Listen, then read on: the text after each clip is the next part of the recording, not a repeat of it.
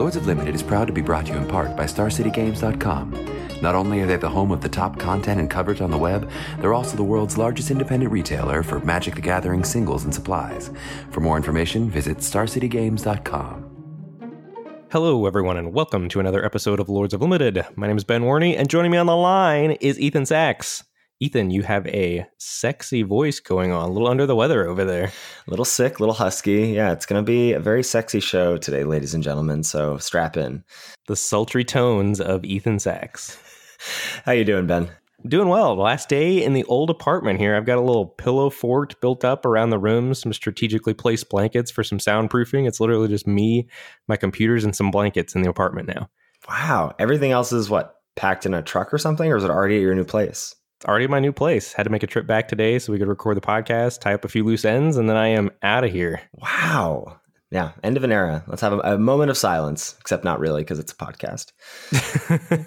All right, well, we are going to be doing a bunch of roundtables today, just trying to talk through navigating drafts in M20, looking at some drafts from me and also from Quarter Calls, one of our friends of the show. But before we get into any of that, let's check in on that trophy leaderboard, Ben. I know you haven't had much time to draft. Any updates for you? I have done one draft this week. I'm a little ashamed. So I am still essentially at the same number of drafts, win rate, etc. So 14 drafts, 33-8, 7 trophies, 80% win rate. I 2-1 to my one draft I did this week.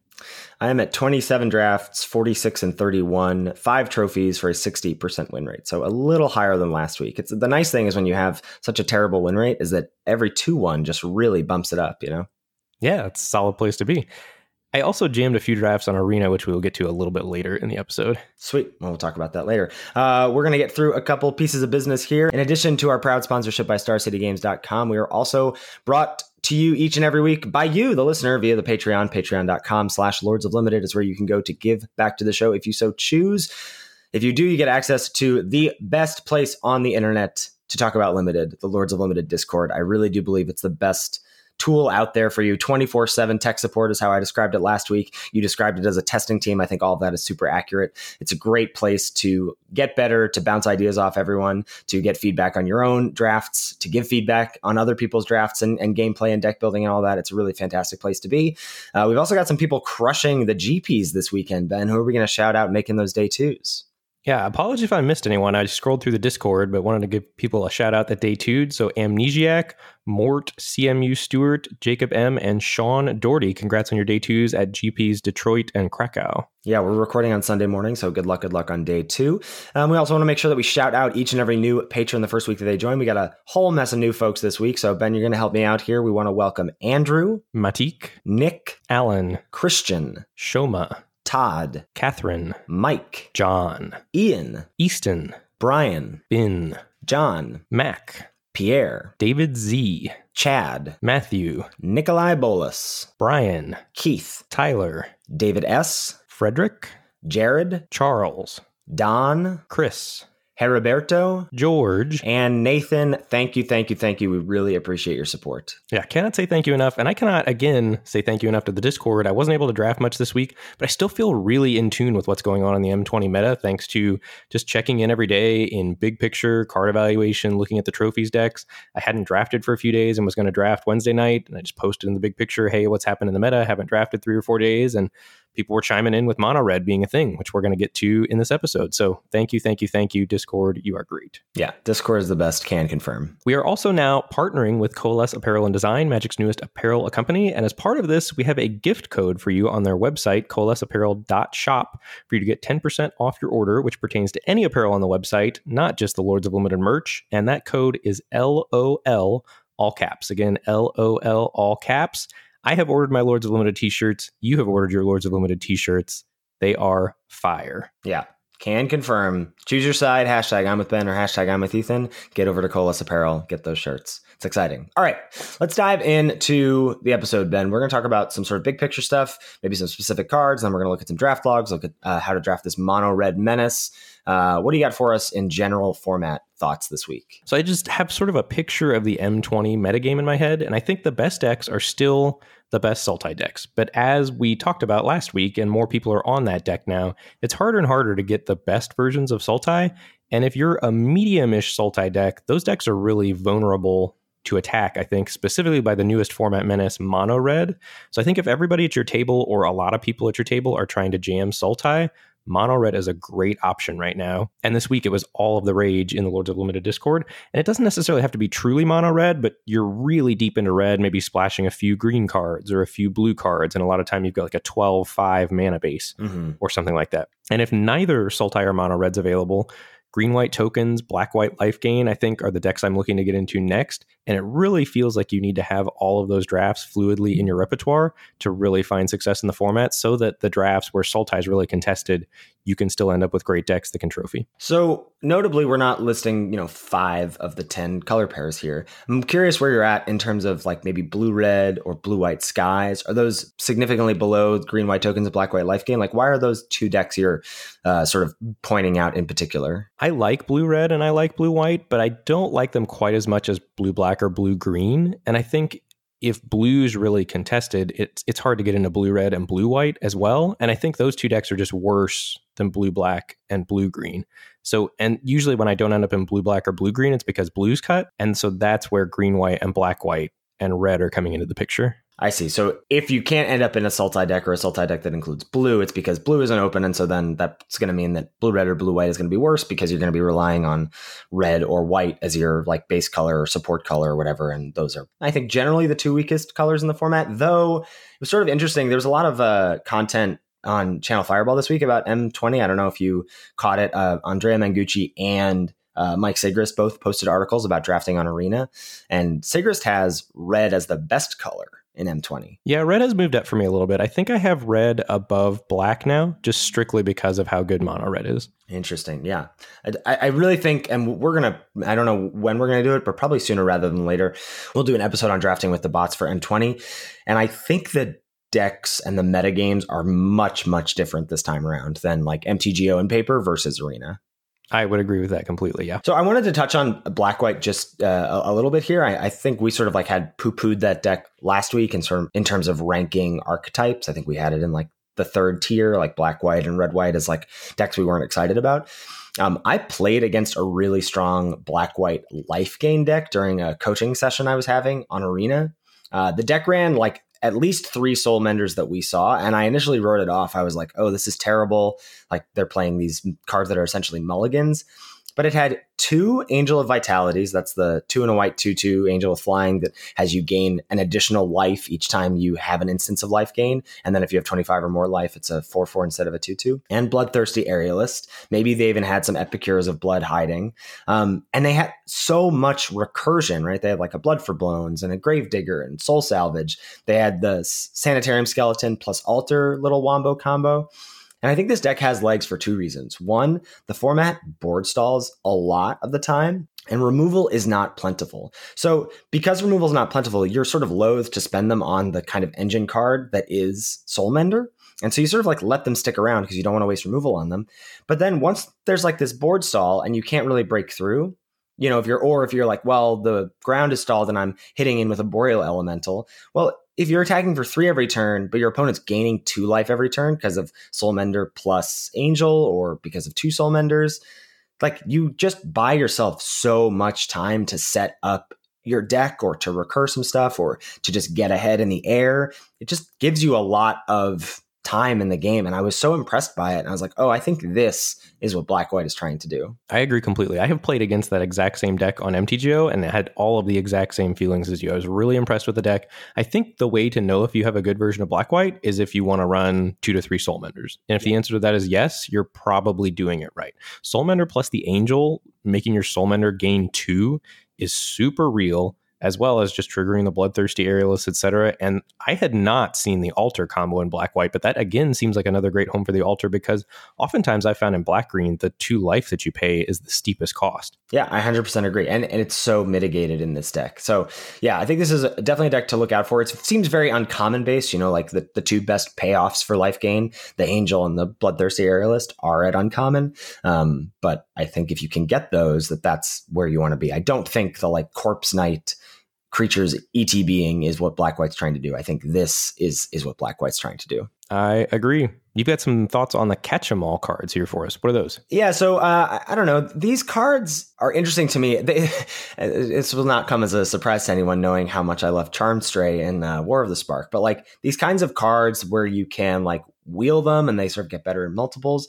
And there's one in each color here. These like catch-em-all cards is what I call them. And I wanted to just touch on them and where I'm at with each of them because I think they're part of the draft in a way that other cards aren't, where like you're just eyeing them and seeing if they wheel or trying to like track them throughout the draft. So I just wanted to touch on them and where I think each one is best or worst. So the first one here, Fairy Miscreant. I think this card is pretty obviously best in blue-white skies. And I think the threshold of these is 4 or more. This is also kind of nice to have with Yarok's Wavecrasher. That's the 3 and a blue 4/4 that when it comes into play, you have to pick up a creature. And Portal of Sanctuary, that's the blue artifact at uncommon that like bounces your own stuff on your own turn. I think that's like nice little wombo combo synergies. But outside of blue-white, I've just sort of found like this card lends itself towards flooding. And there's just enough flyers in the format and certainly enough spiders in the format that you kind of feel like this gets outclassed a little bit unless you can get it to be like a 2/2 with the blue-white uncommon. Yep, agree with all that. I was listening to Pro Points yesterday while I was driving back and forth from the new place, and Sigarus said Fairy Miscreants are very collectible on Arena. Yeah, it sounds like that's a card that's not valued very highly by the bots. Next up is Pack Mastiff, which I think you and I have as the best of the bunch. And not because like they necessarily get better in multiples, but that it's just so good on its own, right? It's not a card you need to try to get multiples of. Right. It's just the best card. It's my most drafted card on MTGO right now. Oh, that's so interesting. I actually haven't checked that. I'm interested to see what my stats are for that. Next up is Undead Servant. This is the black one, 3 and a black for the 3/2. When it enters the battlefield, you get a 2/2 zombie token for each copy of Undead Servant in your graveyard. I have a really hard time finding room for this card because of its mana cost, right? I think you need probably at least 3 before you're happy with it. And even then you want some self-mill in the form of Gorging Vulture to be able to enable the first one that you cast. Cause like a 4-mana 3/2 is pretty embarrassing in this format. But like, think about Gravedigger, Blood for Bones, Agonizing Siphon, and others at 4 CMC. I just don't know how you're supposed to find room for 3 of these in your deck. That's the problem, right? It's just a huge cost on your curve. I think if you have self-mill and you have 4 of these or 5 of these or something, that's pretty legitimate if you can get a copy or 2 in the graveyard before you start going off with them. But it's so tough to do all of those things together, and you're giving up on so much other power in the 4-drop slot. Yeah, I'm curious to hear if folks have had success with it, and if so, what those decks look like, because I just have to imagine that your 4-drop slot is only this card, if that's the case. Next up is the green one. This is Growth Cycle, the 1 in a green +3/+3, and then it gets an additional +2/+2 for each copy in your graveyard.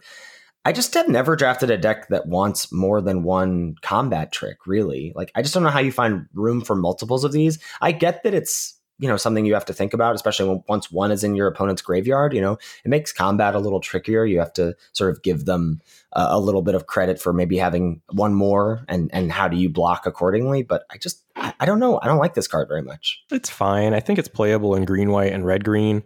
Red, green when you're trying to do the smuggler shenanigans to maybe get some Growth Cycle wombo combo going on. And in white, green, a lot of times you want to run Season of Growth. And once you've got Season of Growth in your deck, Growth Cycle becomes a little more appealing because you're trying to put spells that target your own creatures. So Season of Growth is the 1 green enchantment that whenever a creature ETBs, you scry 1. And whenever one of your creatures becomes targeted by a spell you control, you draw a card. Yeah, that makes sense that you definitely want these with Season of Growth. I buy that. This, similar to Pack Massive, it just doesn't feel like a big catch-em-all. I'm like, well, the first one is fine. Like, I don't need multiples for this to be good. Whereas like things like Miscreant or Undead Servant, you're like, I need to catch them all here. Right.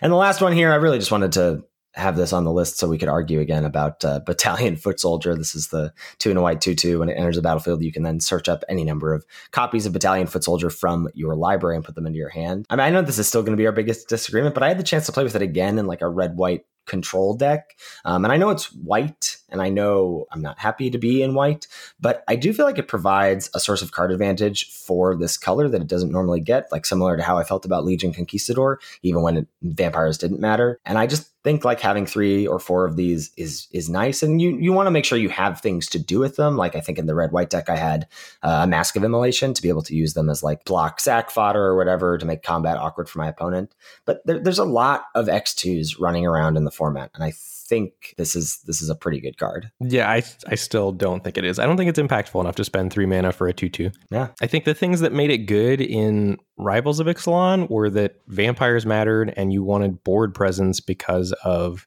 City's Blessing. And I don't think those factors exist here. And I think there are decks in M20 that go way over the top of something this clunky and low impact. Yeah. All I can say is I've played with it twice and I've been very happy with it both times. All right, noted. That's going to bring us to another card we're going to disagree on here. I was trying to wrap my head around it last week and I still can't. It's been a week and I feel like I've been talking to folks in the Discord and I think there are people who are pretty split. I know Beers SC is sort of on my side of things, but I know that Court of Calls and other folks are on your side of things. But Raise the Alarm is not a card I can get behind yet. Like I haven't played with it that much. When I have played with it, I've not been happy with it. And when I see my opponent cast it, it never feels impactful. Like I think it's more a green, white, gold card. Would you agree with that? I think that's where its best home is for sure, yeah. But even so, like it's a card, it's a 2-drop, but it's not a card you want to play on 2, right? You want to use it as like a combat trick plus with the Griffin or with the Iron Root Warlord, the green, white, gold uncommon. I just don't think it's really a card you're happy to fire off on turn 2, like ever. I'm fine firing it off on turn 2. I mean, that's what's good about it, right? You can play it on turn 2 and the 1/1s are going to be relevant into the late game if you've got ways to pump them, or you've got the green, white uncommon, makes its power greater. It also turns on your squad captains later in the game. The 4 and a white 2/2 vigilance when it ETBs gets a +1/+1 counter on it for each other creature you control. If you've got 3 creatures on the battlefield and you cast that, all of a sudden a 5 mana 5/5 vigilance is no joke. So I think firing it off on turn 2 is not the worst. Sometimes when you're on the draw, you get to ambush your opponent's X1. I think it just does enough that I'm fine firing it off on turn 2 if I've got ways to abuse the going wide, which I do if I'm putting that card in my deck, or later in the game to pump a Griffin Protector and whatnot. Yeah, this is where I wish my win rate was a little higher because I'm like, well, I just like feel very strongly that the Raise the Alarm is not very good and the Battalion Foot Soldier is pretty good, but I feel like I have no credence to back it up. Well, and I'm, to be fair to your win rate, I'm theory crafting as well. I've not played green. I've played one green, white, go wide deck ish. Maybe I think it wasn't even super go wide, but I have played against really good green, white decks in the finals where my opponents played Raise the Alarms, multiple copies, and it was very, very good for them. Yeah. I think that's the difference is I just haven't played against good green, white decks yet. I also put together a little list of like top 5 cards I've been impressed by this week that I wanted to talk about. One is Season of Growth. That's the enchantment we talked about that like lets you scry 1 every time you play a creature. And then bonus points if you have like some Rabid Bites or combat tricks to then trigger the second clause that lets you draw cards. Feral Invocation, I think, is also on that list. Yeah, for sure. This card is just really good. I had an opponent get really salty at me for like continuing to top deck. And I was like, I'm scrying like every turn. This card is really ridiculous. Yeah, Season of Growth is very powerful. I think it's a real, I don't even know that it's necessarily a build around. I think it's just good in high creature count decks. And then if you have a way or 2 or 3 to trigger it, you're just happy and it's gravy and upside. Yeah, I don't think I would play it in a deck where I had no ways to draw a card, but as soon as I have like 1 Rabid Bite, I'm thrilled to have this. Right. Next card on this list is Blade Brand. I think in conjunction with Fathom Fleet Cutthroat, there's a lot of trickiness that Black has to offer. And in conjunction with Audacious Thief, like I think that's why these cards are so good in particular, but also with like Sanitarium Skeleton. I think that Blade Brand is much better here than it was in Ravnica Allegiance. I like Blade Brand in both of those formats. I was a huge Blade Brand champion in Ravnica Allegiance as well. Yeah. Thrashing Brontodon, I mean, this is a good card, but it's just continued to impress me. 3/4 for 3 is so big in this format. And there are a lot of main deck artifact enchantments that you're happy to have a main deck answer to. Number 4, Knight of the Ebon Legion. Again, this is a card that I was like, this looks pretty good. This is the black 1/2 at rare that then you can pay 2 and a black to give it +3/+3 and death touch until end of turn. And then it grows if your opponent lost 4 or more life this turn. I mean, what a ridiculous card for 1 mana. This totally takes over the game. And if it connects on turn 3 and when you pump it, it feels like you really can't lose. Yeah, I agree. That card's been very impressive. I think it really clicked for me when I was listening to LR and they were talking about it, activating it on turn 3. And I was initially thinking, I don't want to spend my 3rd turn activating this card. But if you think about it like you're spending the 3 mana to play a 2/3, like essentially because your 1 mana investment on turn 1 didn't really matter. So then if you think about this as playing your 3-drop and turning it into a 2/3, hitting your opponent for 5, and then they just can't block it profitably the rest of the game, it's really, really snowbally. Yeah. And then last on this list, which is going to probably lead into our mono red discussions later, this is Goblin Smuggler, 2 and a red for the 2/2 with haste, and you can tap it to give another target creature with power 2 or less unblockable until end of turn. Yeah, mono red is all the hotness right now, especially in the Lords of Limited Discord. I've been very impressed with Goblin Smuggler in a couple of my red decks, but I really have not had a chance to draft since I've discovered, or since the Discord has discovered the mono red deck. But out of my opponents, this card has been pretty annoying. Like, if you get behind, this is going to close out the game unless you have a removal spell to point at it. Yeah. I mean, the fact that it combos with 2 commons, Packmastiff and Lavakin Brawler, is pretty incredible. Yeah, also can sneak in your 1-drop Scorch Spitters or whatever the name of that card is. Yeah, for sure. All right, and that's going to kick us on over into some round tables. First up, we've got one of yours, right? Yeah, we're going to take a look at one of my draft logs here. Ben, are you ready to take a seat? I am. Let's do it. All right, so pack 1, pick 1. See the following cards as options. Chandra's Outrage, 2 red for the instant. Deal 4 to a creature and 2 to that creature's controller. Audacious Thief, 2 and a black for the 2/2. When it attacks, you draw a card and lose 1 life. Season of Growth, that's the 1 and a green enchantment at uncommon we've talked about. Barkhide Troll, this card has not impressed me that much, mostly because of its mana cost. Green for a 2/2, enters the battlefield with a +1/+1 counter on it, and you can remove a +1/+1 counter from it by paying 1 to give it hexproof until end of turn. And then your rare is Knight of the Ebon Legion. That's the black 1/2 we just talked about. Yeah, some strong options here, pack 1, pick 1. I think the cards that stick out to me most are Chandra's Outrage and Knight of the Ebon Legion, and I think ultimately, the nod has got to go to Knight of the Ebon Legion. I think that rare is better than all of the commons. I think I would take it over Murder, pack 1, pick 1, and I think I would take it over Cloudkin Seer. Yeah, I would take it over Cloudkin Seer. That one's close, though. Man, Cloudkin Seer is so good. So I guess you wouldn't take it over Risen Reef? I would not take it over Risen Reef. I would take Risen Reef over it, yeah. Okay. Maybe that's where the line is for me. Interesting. Yeah, I'm not sure. I wonder if I just think this is better than all the uncommons, but maybe I'm not quite giving enough credence to Risen Reef being super busted. All right, anyway, so I grabbed that as well. Moving on to pack 1, pick 2. You see the following cards as option. Griffin Protector, 3 and a white for the 2/3 with flying. Whenever another creature enters the battlefield under your control, it gets +1/+1 until end of turn. Bone Splinters, single black for sorcery as additional cost to cast the spell, sack a creature, destroy target creature. Not really anything to write home about. The uncommons, there's a Warden of Evos Isle, 2 and a blue for a 2/2 flyer. Creature spells with flying you cast cost 1 less to cast. And then Steel Overseer is your rare, 2 for a 1/1. Tap, put a +1/+1 counter on each artifact creature you control. It is a fairly weak pack, and uncommon is missing out of the pack. None of the commons are close to Steel Overseer, and Warden of Evos Isle also not close to Steel Overseer. This is really powerful at the start of a draft because it's going to make your deck 100% of the time and gives you a lot of flexibility down the road, makes some other cards along with it better that you might pick up along the way and play. So happy to snap up Steel Overseer here and start my draft off with 2 rares. Yep, I felt the exact same way. Pack 1, pick 3. I'm interested to see what you think about this one.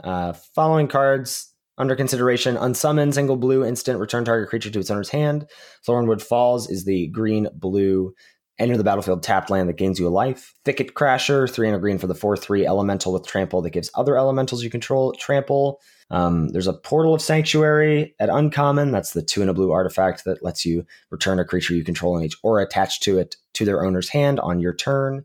And Gruesome Scourger, 3 black for the 3/3. When it enters the battlefield, deals damage to target opponent or planeswalker equal to the number of creatures you control. Yeah, I have really not liked Gruesome Scourger at all. Pretty down on that card. The common options are not exciting. I think the dual land is the card that sticks out to me most out of the commons, but I think Portal of Sanctuary has been busted enough in some blue decks that I've seen that I would want to take a flyer on it early here out of a very weak pack and see what comes. Maybe it makes my deck, maybe it's really good, maybe it doesn't, but regardless, I think it's the highest upside card in the pack. Yeah, I 100% agree with highest upside. I was feeling like I just wanted some consistency. So I grabbed Thornwood Falls to see if I could have some options for splashing down the road or just make a 2-color deck better. I mean, I know I started off with a black card, but I feel like, last week and I think this week, the Sultai lands are still lands that I'm trying to pick pretty highly. I agree with that. Pack 1, pick 4. Here are the following cards for you. Sleep Paralysis, 3 and a blue for the aura, enchant creature. When Sleep Paralysis enters the battlefield, you tap the creature and it doesn't untap during its controller's untap step. There's a Chandra's Embercapped, 1 and a red for a 2/2 that you can tap to add a red to spend mana only on elemental spells or a Chandra Planeswalker spell. Another Bone Splinters and Pattern Matcher at uncommon, 4 mana for a 3/3.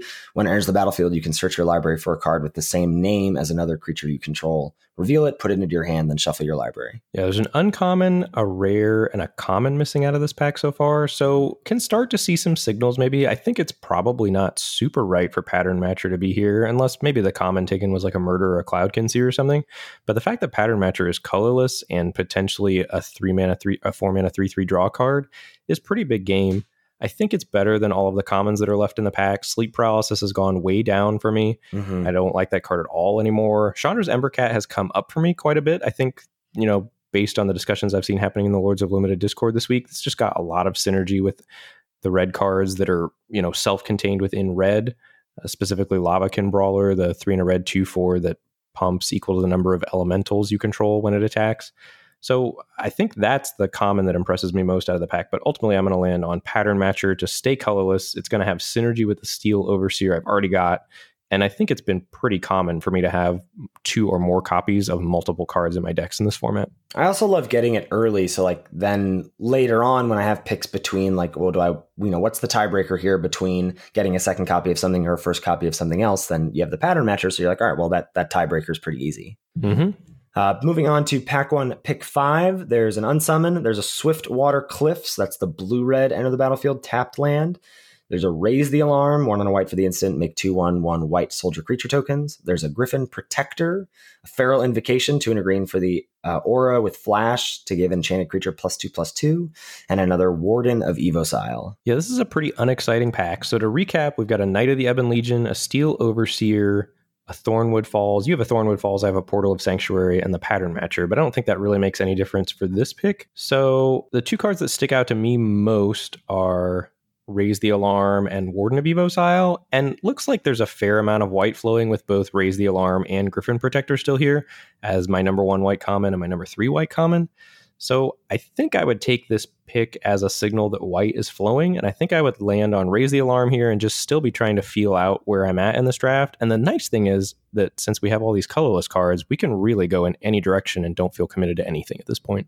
Yeah, agreed with that. I took a similar route in terms of trying to stay open, and I just grabbed the tap land again. Going Teamer was kind of appealing to me, especially because I like those colors. The elemental theme's really nice, and getting good mana there. I often find that I'm in one of those 2 colors and I want to splash the third. So I felt like taking the land here left me with the most options open. So that may be just showing my hate for white here. I am really hard avoiding white, and I definitely if I were to take a white card here, I would take Protector over Raise the Alarm, but that's neither here nor there. So moving on to Pack 1, Pick 6. There's a Reduce to Ashes, 4 and a red for the sorcery, deal 5 to target creature. If it would die this turn, you exile it instead. That's definitely the best common here. There's an Anticipate, I guess, if you wanted to stay blue. And then uncommons, you've got Ogre Siegebreaker, 2 black red for the 4/3, and you can pay 2 black red to destroy target creature that was dealt damage this turn. And then there's Manifold Key. I don't know if you've played with or against this card yet. This single mana artifact, pay 1 to untap another target artifact, but really the ability that you care about is 3 tap, target creature can't be blocked this turn. Yeah, I'm not crazy about this card. I was never thrilled with Rogue's Passage, and that was taking up a land slot. This is taking up an actual card slot. I think in the really aggressive red decks, this can do an okay impersonation of Goblin Smuggler if you don't get there on the Goblin Smugglers, but ultimately hoping to not put Manifold Key in my deck. I think this comes down to Ogre Siegebreaker versus Reduce to Ashes for me, and with the Knight of the Ebon Legion as our first pick and really hoping to play that card if I can, I think I would be taking the Ogre Siegebreaker here over Reduce to Ashes. It's a fine removal spell. I've been happy including exactly one Reduce to Ashes in my red decks, but certainly no more than that. Yeah, I hear what you're saying about the Ogre Siegebreaker. I just felt like black was not open at all. And just seeing this card doesn't necessarily mean that black is open. This is probably about where I would take Ogre Siegebreaker, but we really hadn't seen any black cards beyond taking our Knight Pack 1, Pick 1. And I've just felt like there have been decks where I've been up against it in terms of getting enough ways to interact. And I agree with not wanting multiple Reduced to Ashes, but I was just pretty happy with picking up a clunky removal spell, but a removal spell nonetheless. I think that's certainly reasonable here. And your point about not seeing black cards is very real. I agree with that. Pack 1, Pick 7. See the following cards as options. There's an Inspiring Captain, 3 and a white for the 3/3 when it enters the battlefield. Creatures you control get +1/+1 until end of turn. There's an Infuriate, single red, target creature gets +3/+2 until end of turn. Fairy Miscreant, if you want to catch them all, single blue for a 1/1 when it enters the battlefield. If you control another creature named Fairy Miscreant, you draw a card, and not really much else to talk about. Yeah, I think for me, taking the Raise the Alarm, pack 1, pick 5, I would take Inspiring Captain here and continue trying to feel out if white is open. Inspiring Captain's been a fine card that I'm happy including in green-white decks. And I think this pack is unexciting enough here that I just want to try to get deeper into the color that I think is open, and I think that's white. Yeah, that's fair. I grabbed Fairy Miscreant as just sort of a hedge of like, well, we hadn't seen one yet, and so seeing one 7th may mean that like we can carve that out, and it's early enough in the draft that I was interested in that. I also thought that there was a possibility that Portal of Sanctuary could wheel, where you took it 3rd, but I didn't. And so maybe, comboing that with a couple Miscreants to be able to like, pay 2 to draw a card every turn could have been a sweet thing to do. Yeah, I agree. Pack 1, pick 8. Another Raise the Alarm for you, Ben, and a Pack Mastiff for me. 1 and a red for the 2/2. And you can pay 1 and a red to give each creature you control named Pack Mastiff +1/+0 until end of turn. Yeah, I'd have snapped up Raise the Alarm here quite happily, and I think I'd have been looking to move into white, and Pack Mastiff makes perfect sense with the route you've taken through the draft. This was a tough pack 1, pick 1. I mean, it started out great with you having a lot of options all the way up through pack 1, pick 4 with the 2 colorless cards and Steel Overseer and Pattern Matcher, but then stuff just dried up pretty quickly after that. Yeah, so the draft finished up with me ending up in a blue-red deck with a bunch of artifacts and a bunch of double copied stuff. So I had 2 Pattern Matchers, 2 Pack Mastiffs, 2 Chandra's Embercat, 2 Scuttlemats, 2 Boreal Elementals, and 2 Frilled Sea Serpents. A bunch of artifact creatures for the Steel Overseer. Ended up with a Bag of Holding. But really that reduced to ashes, a Chandra, Novice, Pyromancer, and an Unsummon were like my only ways to interact. I thought this deck looked pretty strong, but it just like lost. It went 1-2 total. I think I played 8 total games with it. So like the two times it lost were 1-2s, but yeah, I thought this deck had more legs than it did. It looks pretty good to me. Yeah, makes sense. We've mentioned his name a few times. Court of Calls, Alex Nikolic, was kind enough to provide us with one of his mono red draft logs, as well as sort of outlining a bit of an archetype guide for mono red, since neither you nor I have had a chance to play that deck much. And I do think it's really important to talk about that because I do think that really emerged this week in the M20 metagame and has made a significant impact on the metagame and is sort of a way to fight the Sultai Menace if you aren't able to get into that deck yourself. So we're going to take a look at one of Court of Calls draft logs here. And again, Cord streams, so twitch.tv/Court of Calls. If you want to check out his content, he has a blog. If you follow him on Twitter, you can find a link to his blog that he does. He writes some great articles, just sharing his thoughts on the various formats. Super introspective magic mind, and I would check out all of his content. So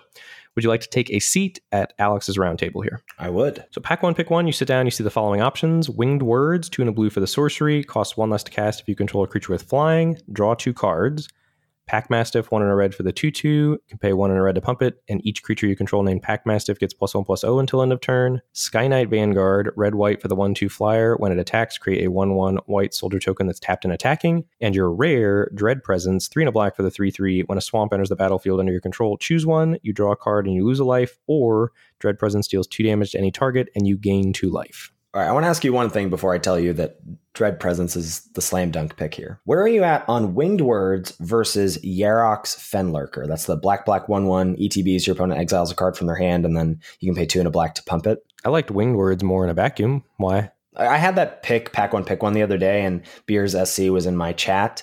And I was like going to take Fenlurker, and then he and a number of people were like, I'm on Winged Words. And I basically just sort of was like, all right, cool. Can you just tell me what you would take out of each pack here? Because Beers is like one of the top trophy leaders in the format right now. So I was like, well, I'm obviously doing it wrong. So, all right, just putting it down there that Winged Words is a better card than Fenlurker in a vacuum. Yeah.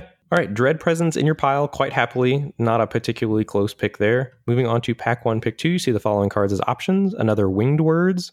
Shock, single red for the instant, deals 2 damage to any target. Renowned Weaponsmith, 1 and a blue for the 1/3, can tap to add 2 colorless that can only be spent on artifact spells or activated abilities of artifacts. And then you pay blue tap to search up Heartpiercer Bows or Vial of Dragonfires from your deck. Rapacious Dragon, 4 and a red for the 3/3, your boy, flying, and when he enters the battlefield, create 2 treasure tokens, and that's about it. Yeah, I mean, if you were going to take a black card here, you'd take Epicure of Blood, the 4 and a black 4/4 that whenever you gain life, each opponent loses 1 life. But that just doesn't seem like what you want to do. Like, I really want to play Dread Presence if I can, but I'm not interested in taking Epicure of Blood this early. Shock seems like the responsible pick, though. Don't we have Winged Words ahead of Shock in our pick order? We do, yeah. So maybe Winged Words is supposed to be the pick here. I think Alex has moved Shock up in his pick order quite a bit, and a lot of red cards up in his pick order quite a bit. I was talking to him, and he's got Winged Words third now, back again behind Frostlinks. I don't know if I'm quite there yet. I still am on Winged Words as the second best blue common, but I think taking Shock over it here is reasonable. Yeah, I think that's fair. Moving on to pack 1, pick 3, see the following cards as options with a Shock and a Dread presence in your pile. There's another Pack Mastiff, Goblin Smuggler, 2 and a red for the 2/2 haste, and can tap to give another target creature with power 2 less unblockable until end of turn. There's a Griffin Protector, 3 and a white for the 2/3 flyer when it ETBs. Whenever another creature enters the battlefield under your control, Griffin Protector gets +1/+1 until end of turn. There's a Chandra's Embercat, 1 and a red for the 2/2, tap to add red, spend this mana only to cast an elemental spell or a Chandra Planeswalker spell. That's a card that has gone up quite a bit for me. If you start to change your evaluations of some of the red cards and you're picking Lavakin Brawlers higher, Chandra's Embercat ramping you into, God forbid, the uncommon Chandra or Lavakin Brawler is some serious game. Agreed. I think that's really it as far as options in the pack. The uncommons and rare are all unexciting. And not a single black card to follow up with Dread Presence here. So yeah, I'm into following up with a red card, though I'm going to differ from Alex's pick here. I think I would take Pack Mastiff here in a vacuum. I value that 2-drop higher than Chandra's Embercat and over the Smuggler. I mean, I know Smuggler made my list of cards that have impressed me this week, but I just don't feel like I need to take it this highly, but maybe I'm wrong. Yeah, so I think this is a super interesting pick here, and we're going to talk about a lot of these cards in the mono red deck. Pack Mastiff has actually drastically moved down my red pick order because it doesn't have synergy with all the other cards that are great in the mono red deck. And I think Chandra's Embercat really does and can lead to some fast starts. Goblin Smuggler is really key, but right now you've been able to wheel Goblin Smugglers pretty reliably on MTGO, I think, and maybe that's going to change after we talk about this deck and more people start drafting it. It certainly seems like I was facing red. The one time I played this week, I did finish one draft and did part of another. I played red in 3 out of my 4 matches. My opponent was red, so maybe that was just a weird spike, but certainly felt more prevalent than it was in week 1. I think ultimately I would land on Embercat here maybe, but maybe Smuggler is important enough to the deck that you just take it. So interesting that you, Alex, and I are all on a different card. Yeah. That pick. But so Alex landed on Goblin Smuggler and is the mono red expert, so we will trust him. Moving on to pack 1, pick 4, you see the following options. There's a Rabid Bite, 1 and a green for the sorcery. Target creature you control deals damage equal to its power to target creature you don't control. There's a Raise the Alarm, 1 and a white for the instant. Create 2 1/1 white soldier creature tokens. There's a Corpse Knight, white, black for the 2/2. Whenever another creature enters the battlefield under your control, each opponent loses 1 life.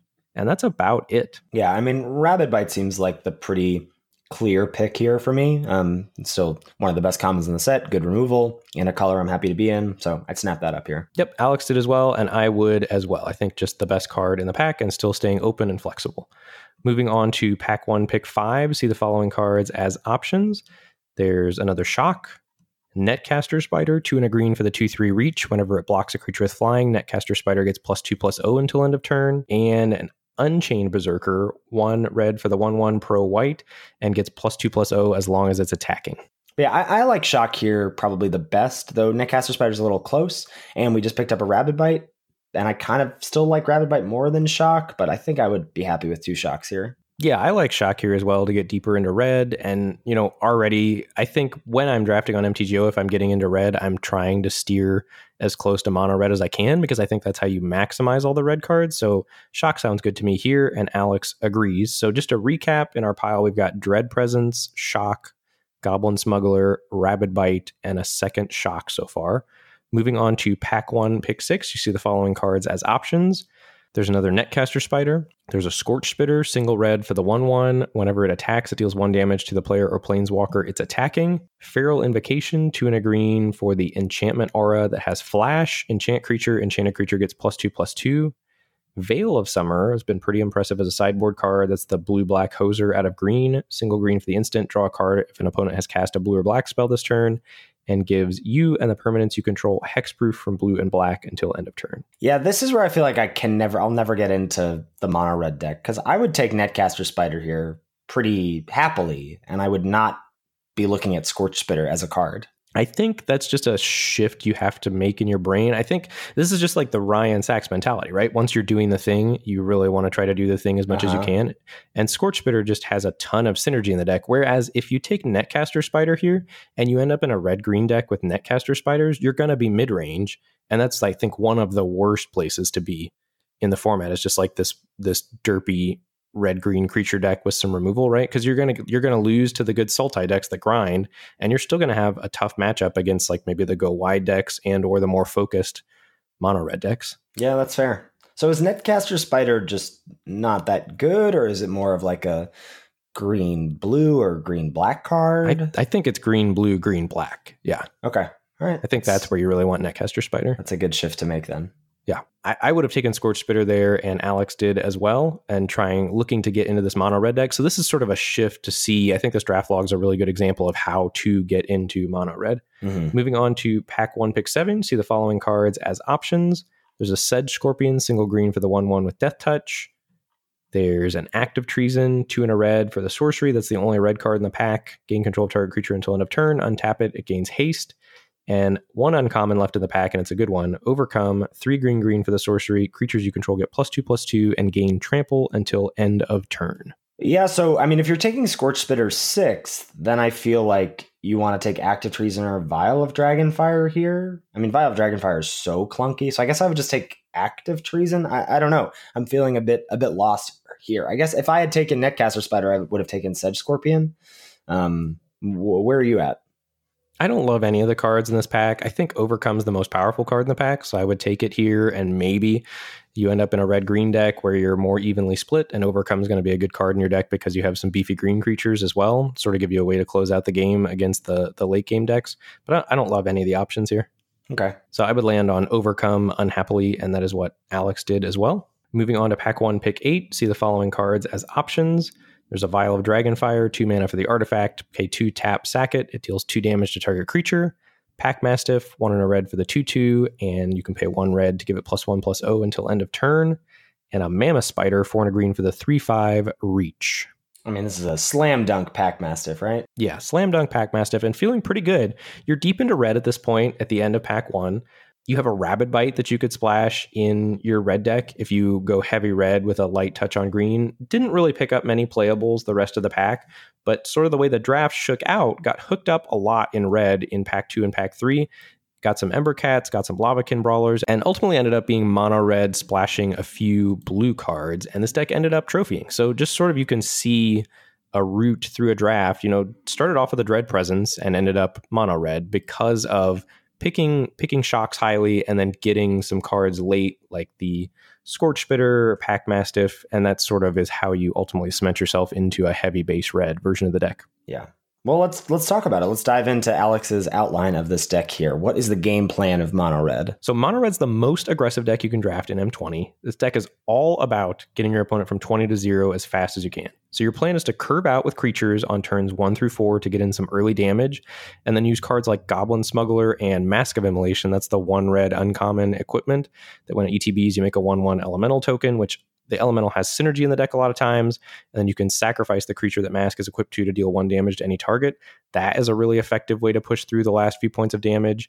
And there's 3 real reasons this deck is super effective. What's the first one here? Number 1, it makes good use of cards that nobody wants / often wheel, like Scorch Spitter, Destructive Digger, and Goblin Smuggler. Though this one, Goblin Smuggler, probably won't be wheeling much longer. Yeah, I think as we talk about this deck and as more people see the deck doing well and lose to it, people are going to start taking Goblin Smuggler higher because that's the card that really gives the deck reach. Goblin Smuggler demands a removal spell from your opponent, and it's fairly easy right now to pick up 3 or 4 Goblin Smugglers. I was talking to Alex last night, and he said he wants 4 Goblin Smugglers in his heavy red, mono red decks. Wow.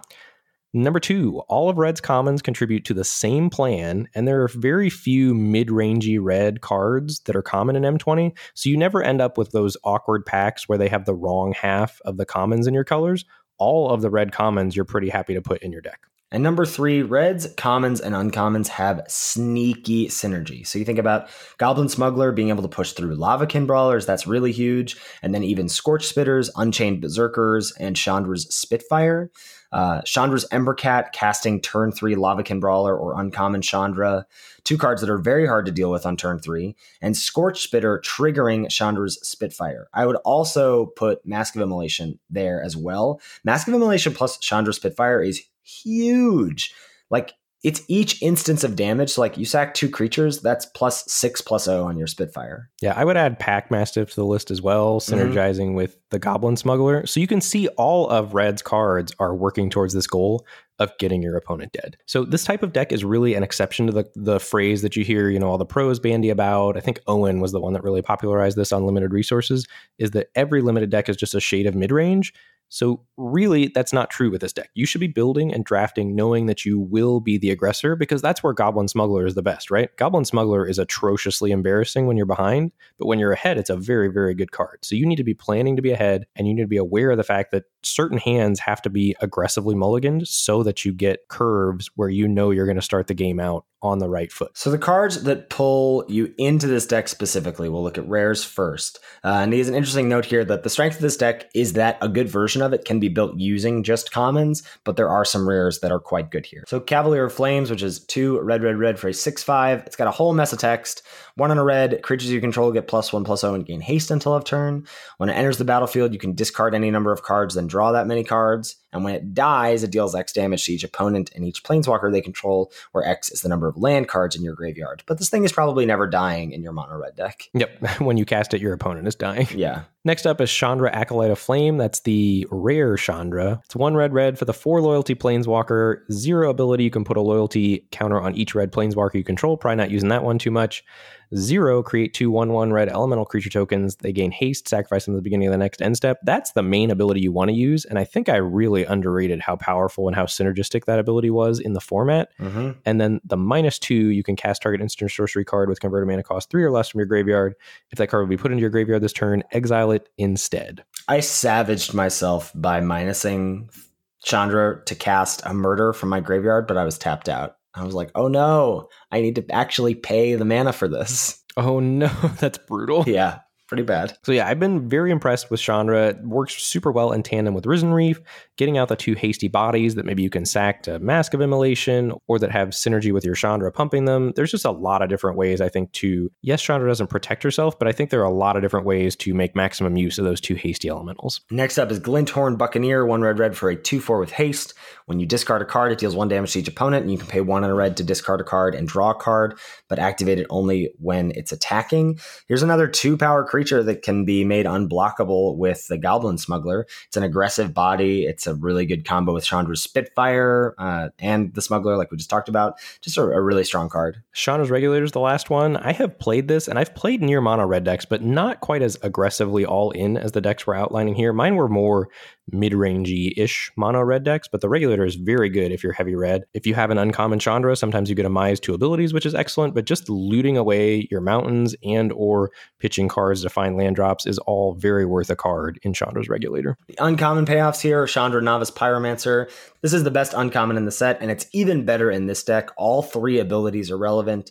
You end up with a good amount of elementals, and the mana ability allows you to double spell every turn. Chandra Spitfire is capable of dealing massive amounts of damage, especially with Mask of Immolation. Ember Hauler, that's the red 2/2. You can pay 1 to shock something. This is one of the best 2s in the format, and again, its mana cost is mitigated because you're mono red. Mask of Immolation card is still underrated, turns your creatures into removal spells, has elemental synergies, and provides reach. I think that's one of the cards I'm most scared of out of red decks for my opponent. And then the commons, I love this. He calls them the Fantastic Four. The deck is really defined by 4 commons that all work well together, have synergy between them. And that's Goblin Smuggler, Lavakin Brawler, Chandra's Embercat, and Scorch Spitter. And I think probably in that order of importance as well, like Smuggler 1, Brawler 2, Embercat 3, Scorch Spitter 4. Yeah, I would agree with that. So Goblin Smuggler is the real deal and is the sort of the linchpin of this archetype. It's a hasty threat that's a must kill in the mid to late game, and it makes a 2-power creature unblockable, which means a lot more than 2 damage in this deck, though, because of Chandra's Spitfire. If you make that unblockable, sometimes you can go for 4, 7, 10 damage in a turn. Lavakin Brawler oftentimes is cracking in for 5 or 6. Unchained Berserker can get in for 3 consistently. Pack Mastiff later in the game can be a huge clock. It is the most important card in the deck because I think it just laughs at all the spiders that the green decks are relying on to try to block and stabilize the mid to late game. So if we go in order of importance, next up is Lavakin Brawler. This punches through for massive amounts of damage with Goblin Smuggler, but even without it, it's really hard to block because of the 4 toughness. It incentivizes double blocks, which can lead to blowouts. Number 3, Chandra's Embercat. A mana dork that can actually attack for damage is a really big deal in this deck. Playing a Chandra or a Lavakin on turn 3 really puts a lot of pressure on your opponent. It has elemental synergies, and on turn 3, when you play your Goblin Smuggler, you can target this with a hasty ability of the Goblin Smuggler, get in for 2, even if your opponent has a blocker out. Just does a lot of really little things well in the deck, and I think the most important of those is curving into Lavakin Brawler. And lastly, Scorch Spitter is a 1-drop that pressures early but can still get in later thanks to the Smuggler, and it ups your elemental count for Lavakin Brawler as well as having other elemental synergies in your deck. And just a note here from Alex, he says a lot of the other non-removal spell, red commons he could take or leave, they're sort of interchangeable, but most are quite good, like Pack Mastiff, Destructive Digger, Keldon Raider, etc. He's happy to find playing those cards, but those don't have the same synergy that the Fantastic Four have. Yeah. So how he ends up here is usually by taking some of the good rares or uncommons or the red removal spells early, but he also, as we saw from the roundtable, doesn't shy away from taking some of the stronger cards like Smuggler or Brawler early if the packs are weak. Mid-pack to late pack, seeing any of the Fantastic Four pushes him to move in. And so if we take a look at some of the curves for the deck, if we talk about the spells in the 1-drop slot, you're looking for Infuriates. That's the single red +3/+2. That card has impressed me. I've been happy playing a copy or 2 of that in any red deck. Shock, Manifold Key can be a reasonable replacement for Goblin Smuggler if you don't get the Goblin Smugglers. You want Mask of Immolation in the 2-drop slot. Active Treason in the 3-drop slot, only if you've got Mask of Immolation, and then in the 4-drop slot, Chandra's Outrage and Chandra Novice Pyromancer. And then the creature curve, it's not going to be very surprising here. 1-drops as many Scorch Spitters, I think, as he can get his hands on. And then in 2, Ember Hauler, Chandra's Embercat, Pack Mastiff, and even Goblin Bird Grabber.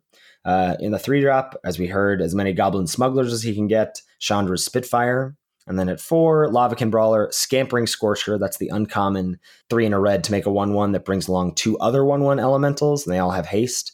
And then Keldon Raiders. As for deck underperformers, Daggersail Aeronaut is top of the list. It just doesn't really have enough punch for 4 mana. It can't block well the turn it comes down like Lavakin Brawler does. And the 4-drop slot gets pretty contested in the deck, and both Lavakin Brawler and Keldon Raiders edge this out. And just a quick note about the idea that Daggersail Aeronaut can't block well. One of the things that I read on Alex's blog, I think it was that he was talking about Lavakin Brawler being really good because it can block, because it reverses the flow of the game. So if you're behind, Lavakin Brawler comes down, stabilizes, and says your opponent can't attack you anymore that turn, and then you get a crack back into them with a 5/4 or a 6/4 potentially. So there's sort of this flow reversal that happens the turn you play a Lavakin Brawler, even if you're not the aggressor, that the turn after you play a Lavakin Brawler, because it blocks so well, you're often not taking damage, and then you're turning into the aggressor with your Lavakin Brawler. I thought that was a really cool idea of valuing cards that block and attack well highly. Yeah, that's super interesting. The other underperformer on this list is Maniacal Rage. He says you usually don't have to stoop this low, and there are better ways to push through damage. So as far as the creature spell ratio, you're heavily weighted towards creatures, somewhere in the 15 to 16 range. And I don't think that's unusual for most decks in this format, really. Mm-hmm. You just can't afford to have an opening hand of removal spells or combat tricks. Getting on board and pushing through the early damage to allow your cards like Goblin Smuggler to close out the game is really how this deck functions. Number of lands, he's saying 16. One of the benefits of being monocolored is you don't have to worry about the number of sources you have for your colors. He doesn't like to go down to 15 because of the powerful 4-drops, and there are mana sinks like Destructive Digger and Pack Mastiff. As far as sideboarding plans, one really effective sideboard plan he's found is boarding out Scorch Bitters and sighting in Ripscale Predators. So that's the 4 red, 6/5 Menace. I've been fairly impressed with that just as a card in general. Yeah. And doing the little switch and bait on your opponent as they're sighting in better blockers for your Scorch Bitters is pretty big game. So maybe bringing in Ripscale Predators plus a land on the draw, or against decks that have incidental life gain. The Spitters are less likely to be good on the draw, and opponents frequently board down to smaller creatures to keep up with the Scorch Spitters, and then the Rip Scales allow you to go over the top of your opponent, especially after they've traded off resources aggressively to try to stabilize their life total by the time the Predator comes down. He also has a note here about being not quite mono red, and that it's hard to sometimes end up with 23 great red playables, so sometimes you splash 1 to 5 cards of another color. So the way he likes to draft this deck is having a pile of red cards and then cherry picking a few great cards of other colors if the pack doesn't have great playables for him. So looking at the other 4 colors, the cards that he's considering in white are Pacifism and Sky Knight Vanguard. In blue, Cloudkin Seer and Lightning Stormkin. In black, he's got Audacious Thief here because it's great with Smuggler. He's not really interested in splashing Murder because he wants his mana to be consistent. And in green, Rabid Bite and Creeping Trailblazer. And I will note, I had the chance, we talked about, I played on Arena a little bit last night. I really wanted to try to test this deck on Arena because I didn't have enough time to finish my MTGO draft and do another draft. So I went on Arena and I tried to force or steer heavily into mono red. The first draft, it did not work out at all, and I did a quick 0-1 drop because I wanted to try to draft again. And then the second time I really got there with a heavy red, slight green splash deck that ultimately went 3-1, and the deck was playing out very well, so I just ended up dropping because I got all my gems back, and I really wanted to try to get in a third draft since I didn't have much time to draft this week.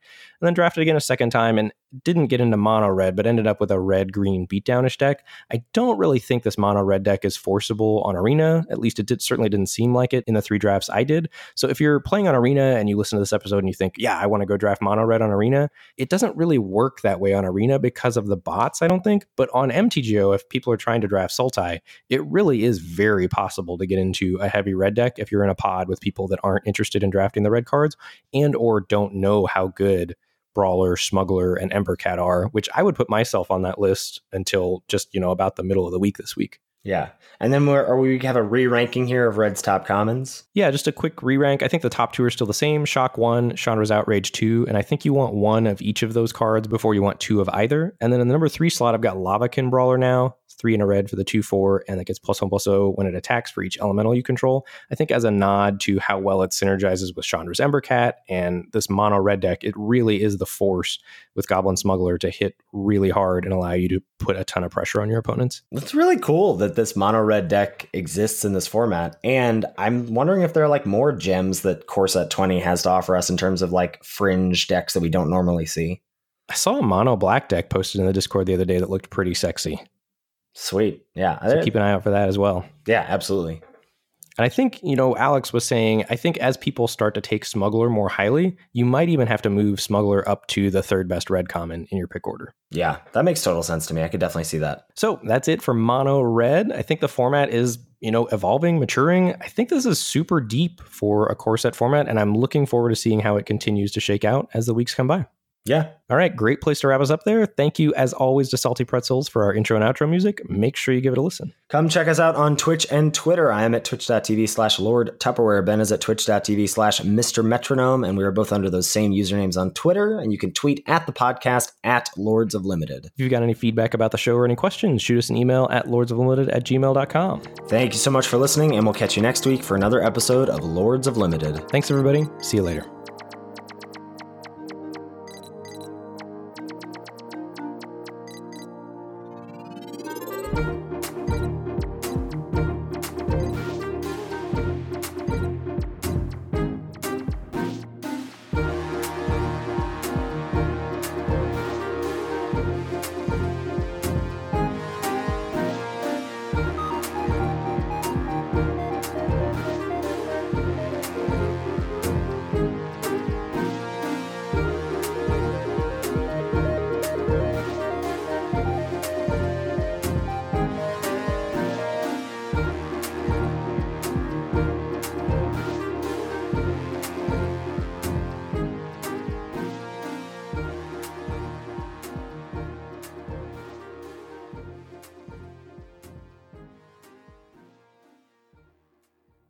All right, and that's going to kick us on over into some roundtables. First up, we've got one of yours, right?